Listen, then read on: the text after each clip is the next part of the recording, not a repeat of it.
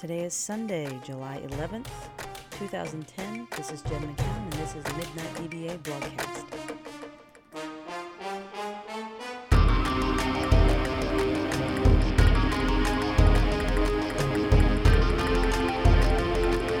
Alright, today we're going to read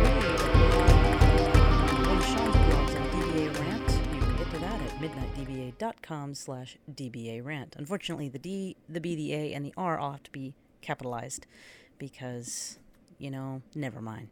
But get it right. Okay, so the blog is PowerShell to alter database file properties. Sean says, man, I still just get so jazzed when I work with PowerShell.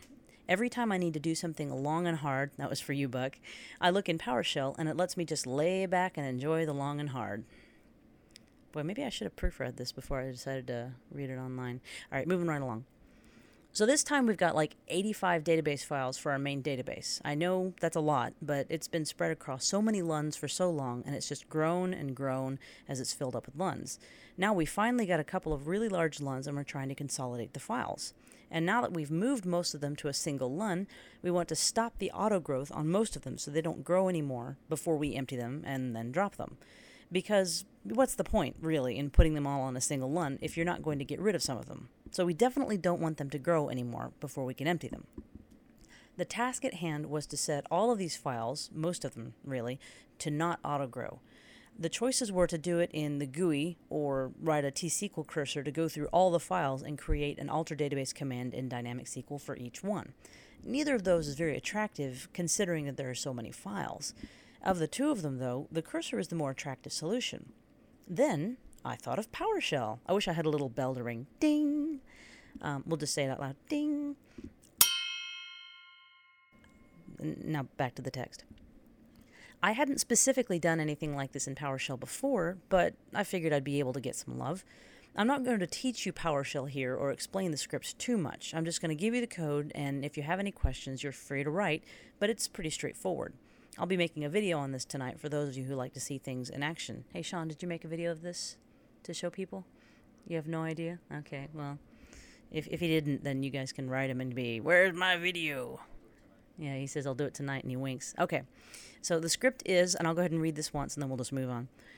PS, SQL Server, SQL, MyBox, default, databases, thing and a thing. Okay, so that's the path, right? That's the initial pass. You're in the database file groups, data files. And the command is GCI pipe where, and then the for each name dash any my database data, and then pipe to for each set growth type none, alter. There you go. Okay, so a quick glance at the important parts. 1, make sure you're in the right node. Notice I'm in data/files. 2, here I'm filtering out the one file I don't want to be affected. So the main data file I want to still be able to grow. I'll talk about that more in a minute. 3, don't forget to use the alter, parentheses, the alter function at the end. Usually, whenever an object has an alter method, it wants you to use it. If you don't, it'll change it in cache in your PowerShell session, but you won't see the change persisted in the database. So you're not really making the change to the object in SQL, just in your PowerShell pipeline. You can tell if something has an alter method by doing this at the command line, GCI pipe GM. If there's an alter method there, then use it. Okay, you don't have to filter. If you find it too much trouble, or if your files are named in such a way that it would be too hard to simply snipe a single file for some reason, then you can change them all, and then just go back to the GUI to change the last one back to what it was. So there you go. We have a nice one-line script to alter as many files as you need. And you can clearly tack as many file changes on there as you need. And the best part about that is the code doesn't really change if you need to do another file operation. All you do is change the method call. Ah, the power of PowerShell.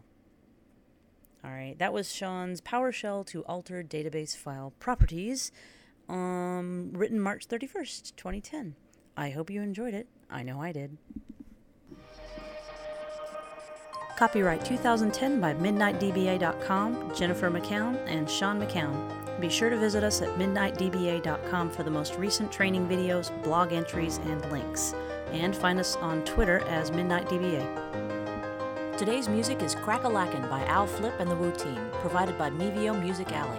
Check it out at mevio.music.com.